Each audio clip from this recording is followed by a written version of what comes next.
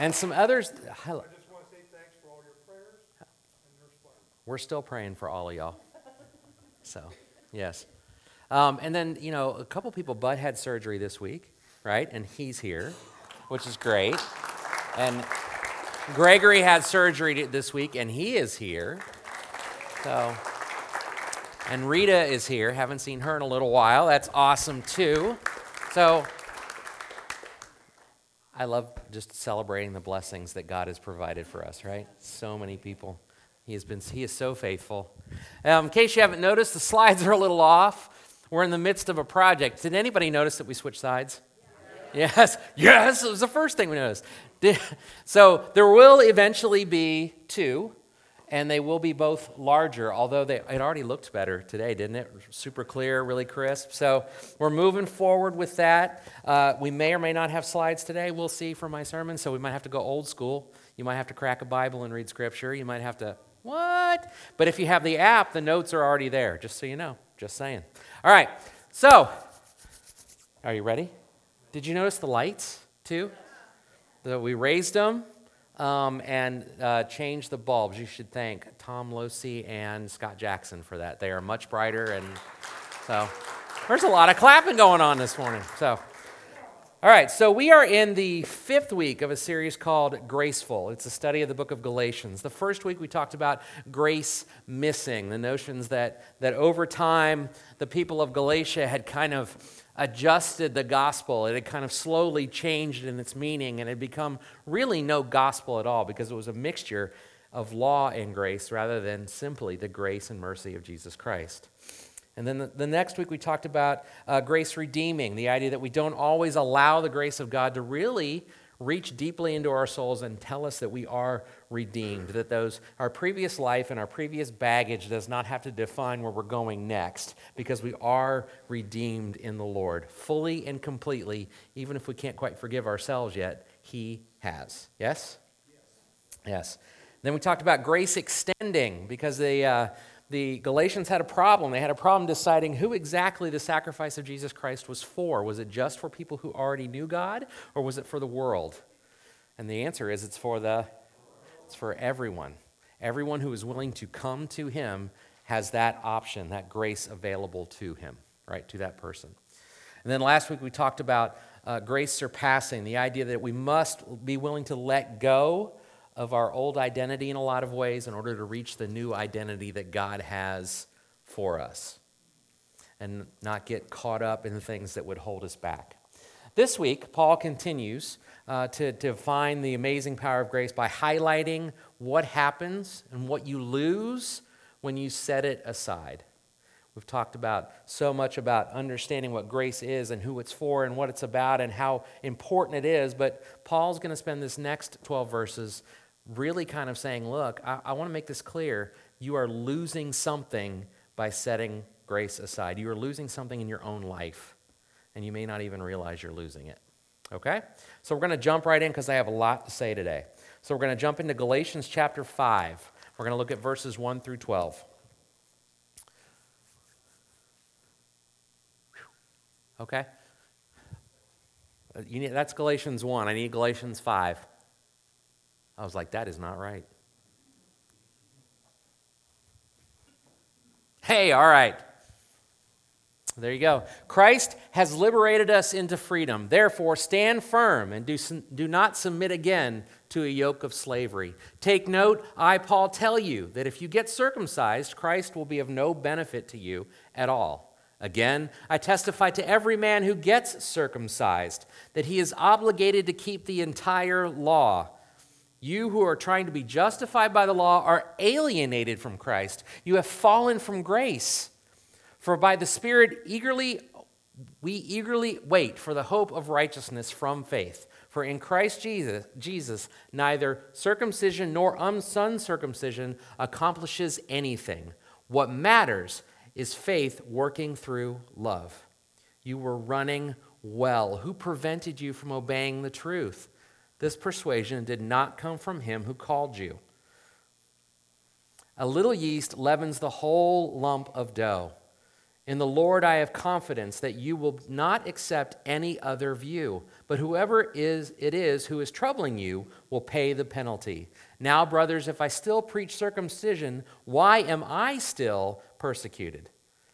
In that case, the offense of the cross has been abolished. I wish those who are disturbing you might also get themselves castrated. Yikes. Who saw that coming? Pretty strong words, right?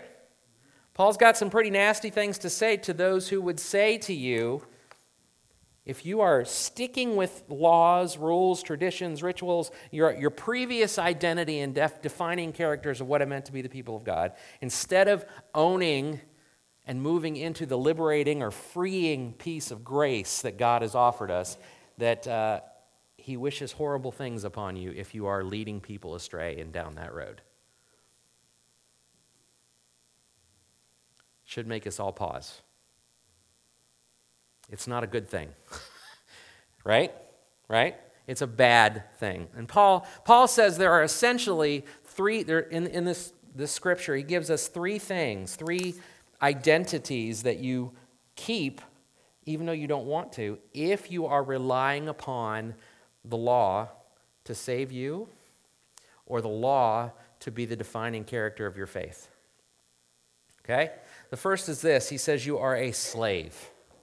In verse 1, he says, for freedom Christ set us free. Stand firm and do not submit again to a yoke of slavery. He says that you are a slave to the law, that you have lost your freedom. This yoke he talks about, this wooden beam. Right? You know how a yoke works? It's a wooden beam that moves between two cows or two oxen is the general idea, where they pull together. But what Paul is trying to tell you here is that this beam, it matters who you are yoked with, because invariably you will be yoked with something. You will be yoked with somebody or something. He doesn't say, throw off your yoke and let there be no yoke. He says, do not submit again to a yoke of slavery, specifically that yoke of slavery. Because the fact is, we are all yoked to something. Charles Spurgeon says, men must wear some yoke. It is so naturally. There is no stage of life in which this is not the case. For those who are lost, they are yoked to sin. They are yoked to those things that will drag them away from God, that will teach them that there isn't a way that isn't of God that is perfectly fine, and that is not true. It will drag you into places you don't need to go, and your soul is not meant to be. For the Judaizer in this case, or I would argue the legalist as well, it enslaves them to a yoke of a spiritual childhood. See, as you grow up, you gain more freedom in your life, do you not? To make decisions and do things, right? As a two-year-old, everyone tells you exactly what to do, when to do, and how to do it. Now, if you've dealt with a two-year-old, do they like that? No, they're not interested in it. They don't want you to do that, but they still do need somebody to teach them everything they need to learn and to monitor every moment of their life, right? Because if you leave a 2-year-old to his own devices, what's going to happen? Bad things. It's always worse when it's silent, right? When you hear nothing, something is going on, right? But as a child gets older, as they become 3 and 4 and 5 and 6 and 7, and hopefully eventually teenager, you're able to leave them in the house for a few minutes. Some of you are going, not my teenager, right? But you are. The reality is they become less attached to, especially mom, they become less attached to mom's hip. And mom is able to do some other things and gain just a little bit of freedom. It's not total freedom, right? But a little bit of freedom in life as they get older. As they move out of the home, because we hope to raise our kids in such a way that they leave. Who said leave? that they go out upon their own and create their own life, right? We want them to do that. We consider that a success. But they have an opportunity and a freedom to do some more things on their own, to make their own choices. We don't always agree with their choices, but they make their own choices, right? to adhere to this yoke of slavery that Paul is talking about, to adhere to ritual, tradition, law as those things that define your faith, you're limiting yourself to a spiritual childhood where you're never really able to mature. You're never able to trust that the Holy Spirit will guide something. Because those boundaries, if those boundaries are your defining fact of your faith or the expression of your faith, then you're never able to grow up and move on your own. You're never able to listen to where the Holy Spirit might lead you because you feel comfort and safety and necessity in those rules. And if you depart from those rules, it makes you very nervous. Does that make sense? I think that happens to us often if you walk into a different church than this one and the church service is done differently, right? If it's different songs, if it's different order, if it's different preaching, right? If it's different people. How's that feel? A little awkward. Different. Thanks, Gregory. Appreciate it. It can feel... Are you sure you're feeling well enough to be here today? I'm kidding. It feels a little awkward because it steps outside what we expect. It steps outside what we're comfortable with. It steps outside what we consider to be the norm. But there's an opportunity when you go to a different church building to visit. I've had plenty of opportunity over the years to visit different churches and preach in different churches, be parts of different churches. Can I just tell you, they've all got their own personalities. And can I just tell you, there are blessings in each and every one of those personalities. There are amazing things that I've come to learn and see and express. I am far more expressive with my faith now than I ever used to be. I used to be, if I'm going to clap or raise my hands or something like that, somebody's going to look at me funny, and because that's the church that I first found the Lord in. It was very, very quiet and very sincere and very reverent and very predictable and very this, that, and the other. And I didn't realize that it was okay to wave your hands and clap and sing like Nina does all the time, right? Right? All the time. And Carol, we were watching you from the back today, and I had a couple people go, "We love her. She's great because she's got that energy." I think that's awesome. If you ever have an opportunity to worship in a predominantly black church, Spirit of God be moving in huge ways. It will lighten your soul. But that doesn't change the fact that when something departs from what we expect, it makes us uncomfortable. But really, should it? If we're a slave, and I use that word purposefully because Paul used it, if we are a slave to law, slave to rules, slave to ritual, slave to tradition, we miss out on where God might head next. And we miss out, honestly, on maturing in our faith. We miss out on an opportunity to grow in our capacity to trust the Lord, and our capacity to hear and feel the Holy Spirit move, and in our ability to see the Spirit of God working in others all around us. We lose out on that. So that's the first thing.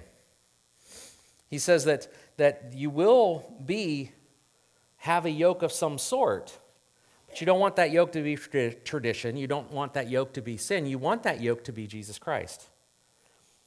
In Matthew 11, 29 and 30, Jesus says, "Take up my yoke," right? So he doesn't just say, this is willy-nilly. If you've tossed off sin and tossed off rules, you can just go do whatever you want. He doesn't say that. He says, "Take up my yoke and learn from me, because I am lowly and humble in heart, and you will find rest for your souls, for my yoke is easy and my burden is light." That word easy can also mean kind or gracious. My yoke is kind. My yoke is gracious. My yoke is forgiving. My yoke is easy and my burden is light. You know, Jesus is the one yoke that you're going to carry in life that is going to pull not just with you, but maybe pull you when you need to be pulled. Sin will drag you backwards. The Judaizers experienced that the law will hold you down.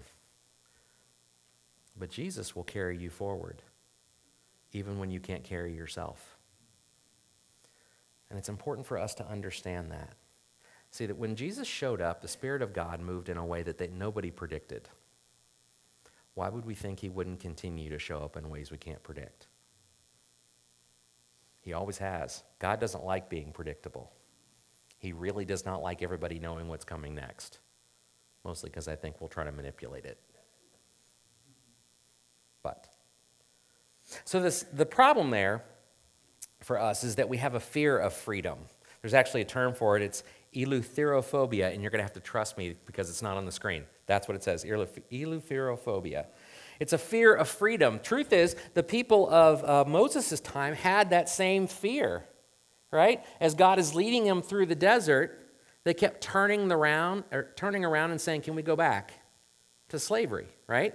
Can we go back to slavery? Can we go back to what we know to be consistent, even though they beat on us, even though they make us work for them, even though they starve us, even though they rule over us? Can we go back to it? Why are we going back to it? Because we know what it is. It's a known quantity, right? There's actually a fear of expressing ourselves, a fear of finding freedom. We somehow think that's a short hop from freedom to anarchy, right? And it really is not. It's a long way to go. There's a lot of movement in here. With many of us who are able to express ourselves in our faith, there are a huge number of people that feel like if they do something that stands out, people are going to look at them funny. There's a fear they're going to be judged for it. Can I just tell you that should not happen? That should not happen. It should not happen here or anywhere. There's a fear that we have that if we step out of line, if we step out of what we know, if we step out of what's expected of us, that somehow we're going to be unholy, we're going to be judged. And yet the Lord's pretty clear that your job is to be yoked with him and go where he leads you. Right? That may be to start a new ministry that nobody thinks can take off. Right? That may be to scream hallelujah in the middle of a church service, even though everybody else will go. You may need to be the first that does that. Oh, did I say that? You have to be first. You have to lead. Oh, no. No, thank you, Gregory. I appreciate that. It may be that, because it's really amazing. I've talked to, I'm going to embarrass Brittany. We had a difficult time getting kids to be willing to be part of the band. I asked and asked and asked, and they kept saying no, no, no, and then Brittany comes along. And Brittany goes, yeah, I'll do it, right? Mostly because I think she didn't know any better, but that's okay. She said, I'll do it. And the next thing you know, I said, hey, Riley, would you like to learn to play the cajon? That's the drum box she sits on. So technical term for it is cajon. See, they all know now. Riley's like, they don't know what a cajon is. That's what it is. Next thing I know, Riley wants to play the cajon. Awesome. And then we have what? A youth band that plays some Sundays now? That all happened because somebody was brave enough to step outside what was a normal expectation and say, if God wants me to do this, I'm going to do it. Okay? I want you to know that we serve a God who is designed to carry you to new places. He wants you to go to new places in him. He wants you to trust him more. And you can't do that if you're submitting to a yoke of slavery, if you're stuck in where you are right now. Okay? So he says that those who hang on to these laws and these rituals are a slave. The thing he also says is that you are a debtor. You lose your wealth. In verse 2, it says, Christ will not benefit you at all. Some other translations say it will profit you nothing. The reality is that we, prior to knowing Christ, owe somebody a debt that we cannot repay. Right? But in the grace of Christ, we are able to find those debts repaid completely, right? But it's a bit like sticking to the law, submitting to the law. Christ will not benefit you all. It will profit you nothing. is to say, I want to return to spiritual bankruptcy anyways. Great, I've got Jesus, but I want to return to my life the way it was before, or my understanding of the world the way it was before. And try to fit Jesus into my context rather than myself into Jesus' desires for me. Okay? I saw an article this week that said something. It said, Jesus was not an American. Okay? And that is utterly true. We have a tendency sometimes to act like he is, right? Doesn't he see and do and act and think exactly like we do? Wouldn't he defend our nation because it's our nation? He wouldn't. He would defend our nation if we were chasing after him, right? And I think it's important for us to remember because it's hard to divorce yourself from your community or your context or your upbringing, regardless of what that is. But we have a tendency to read qualities into Christ based on our lives rather than asking whether or not our lives fit Christ's qualities. Don't confuse your Americanness with your Christianity. They're not one and the same. They're really not. And it's really hard to make that distinction sometimes. Am I saying you shouldn't be proud to live in the United States? Not at all. Am I saying you shouldn't feel blessed to live in the United States? You absolutely should feel blessed to live in the United States. We are very, very blessed. Very blessed. Sometimes more than we know. Well, often more than we know or appreciate. Anybody who's done mission work in another continent, like, I don't know, Hillary, would probably tell you that financially we are all pretty blessed, whether we realize it or not. But don't confuse that status as Americans with our status in the kingdom of heaven. Don't try to turn Christ into one of us instead of us into him. Make sense? Because to do so is to return to the spiritually bankrupt life we led before we had the grace of Christ. We're actually trying to lower what he can do for us to fit our expectations. Feels like a bad idea. Right? Feels like a bad idea. The final piece is the runner. You will lose your direction. It says in verse 7, you were running well. Who prevented you from being persuaded regarding the truth? Paul loved athletics. We know that, right? Do you know the literal translation of this is something more along the lines is if you were running well, who cut in on you so that you stopped obeying the truth?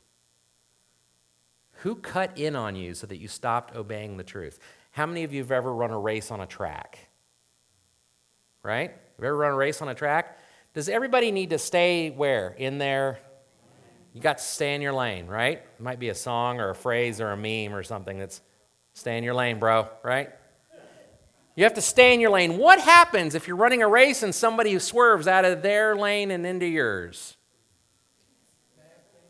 The same thing happens in a car when somebody swerves out of their lane and into yours. Bad stuff, right? Accidents, wrecks, damage on both sides usually. But I think it's important for us to understand Paul is really condemning the Judaizers here in Galatia in this scripture for being that obstacle. For being people who are so worried about what other people are doing in their lanes, they're not able to stay in their own, right? One of the reasons that I struggle with driving, and my wife will tell me to look at the road, is because I'll see something really pretty and I'll go, wow, right? And when I go, wow, where does the car go? The car leaves its lane. That's problematic. I have a tendency to swerve off because I'm not paying attention to where I'm headed now. I'm now paying attention to some other distraction, right? Or in the case of Paul, when he's talking about a race, I'm paying more attention to the person running next to me than I am paying attention to the path God has me on. Do I pay more attention to them? In this case, the Galatians are going, well, this person is not doing this person is not doing that, this person is not doing, they're not holy enough, they're not showing up for church enough, they're not reading enough Bible, they're not doing this, they're not doing that, they don't sing, they don't... Really? These are your standards? Paul's telling him, stay in your lane. You watching the path that God has for you, honestly, is probably about all you can handle. Right? If you're noticing somebody else's challenges or difficulties, my hope it would be for you to yoke yourself with them and carry them along. It would not be to go, you stink. Man, you're going to lose. Right? That's not the idea. If you're noticing somebody else's lane, the motivation needs to be love. The motivation needs to be a desire to help them stay up with you. Or, and better yet, push them ahead of you. My goal is to always push everybody ahead of me. Because wherever you think I am, Jesus is way up higher. Right? And my job is to get you ahead of me. When somebody speaks back into my life spiritually, and it happens here all the time, Greg Culp's great for it, whether he knows it or not. Yeah, you are. He's a blessing to me. Man, that makes my heart sing because you're on a race, just like I'm on a race, and you're pursuing God just like I'm pursuing God. And honestly, that encourages me to try to catch you. It doesn't harm me or hurt me or bother me. It encourages me to chase along with you so we can run together. Right? We have to be careful that if we're running our race, that we are remembering that we have our own race to run and that our connection to others' races is about encouraging them. It's not about saying their race, they're running a poor race and we're judging them or we're holding them back. Because that's what the Galatians did here. That's what the Judaizers are doing. They're creating stumbling blocks. They're getting in people's ways. They're keeping them from knowing the grace of Jesus Christ. So their mindset isn't just harming their own faith, it's harming the faith of others around them. That's a dangerous thing. Jesus made it very clear that to lead somebody astray, it would be better for them to have a cement block wrapped around their neck and be thrown in the river than to lead somebody else astray, one of the little ones astray. That kept me out of ministry a very long time because I don't want that. It's kind of like Paul and his, I hope you get castrated. I don't want that either. There are things that I'm like, I got to think about this because I don't want that, right? Okay.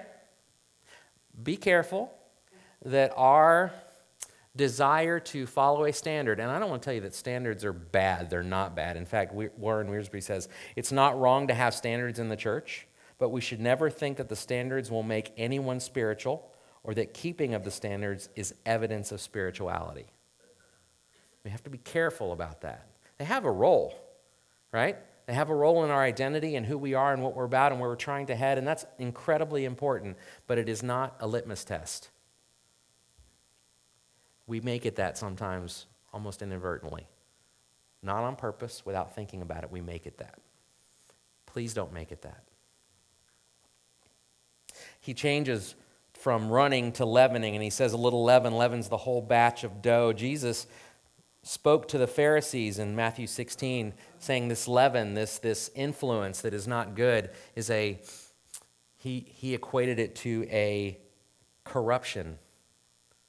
Just a little bit corrupts the whole batch, right? It messes up the whole thing. Paul, in 1 Corinthians 5, equated it to the very sin of the church, the biggest sin of the church, is returning to this legalistic perspective on what faith really is and mixing it with grace.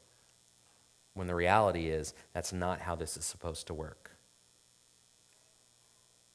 So, the thing about leaven is that it starts slowly. It starts in a very small batch, and it slowly permeates everything else around it until it eventually encapsulates everything. That's what can happen with, in this case, the Judaizers, and in our case sometimes too, this legalistic kind of just rules and rituals-based faith. Is it starts off feeling like a good thing. It's something we just added to give it some structure. Again, standards are great. Structure is great. But if we're not allowing grace to be the driver, if we're not allowing Jesus to be the driver, pretty soon those rules become our definition of faith rather than grace being our definition of faith. And it happens without us even knowing. It slowly, over time, happens. And that's when we turn around and people say, I don't get this. I walk into the church and I feel judged. I'm not saying that happens here. I'm just telling you that's the experience that people have. Or we can't change because if we change, we lose our identity completely. Can I just tell you that change is just part of life? Y'all know that, right? We know that. We know that change is just part of life. Change is life for the church, too. The church looks very different now than it did 100 years ago, 50 years ago. Definitely different than it did in Jesus' time. And I'm fairly confident that a couple of lifetimes from now, it will look completely different than it does now. We talked about that a few weeks ago, right? The church building in 200 years probably won't be here.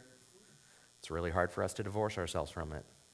Let our identity not be temporary. Let our identity be the eternal grace of Jesus Christ and not things or stuff or even rituals. Okay? That's who we're called to be.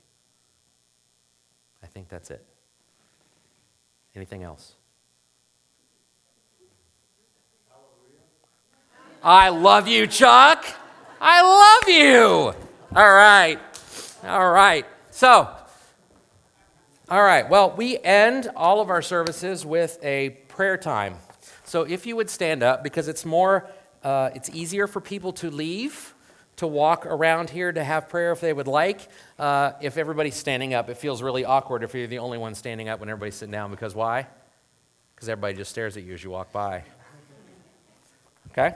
So, let's read off some public prayers. Patty Elliott has prayers for Billy, right?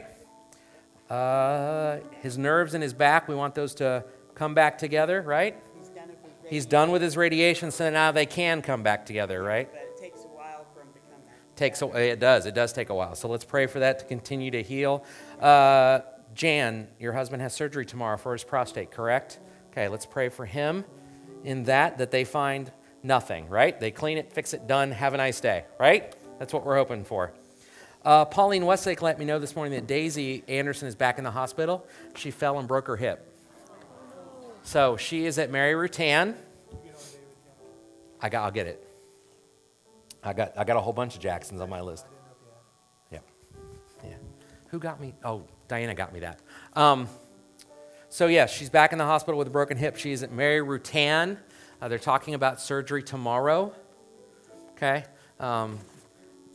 Daisy's getting up there. A broken hip and at this point, it's a question of whether or not her heart is strong enough to handle surgery. So she needs a lot of prayers and a lot of love. Dave Jackson is in the hospital for kidney stones.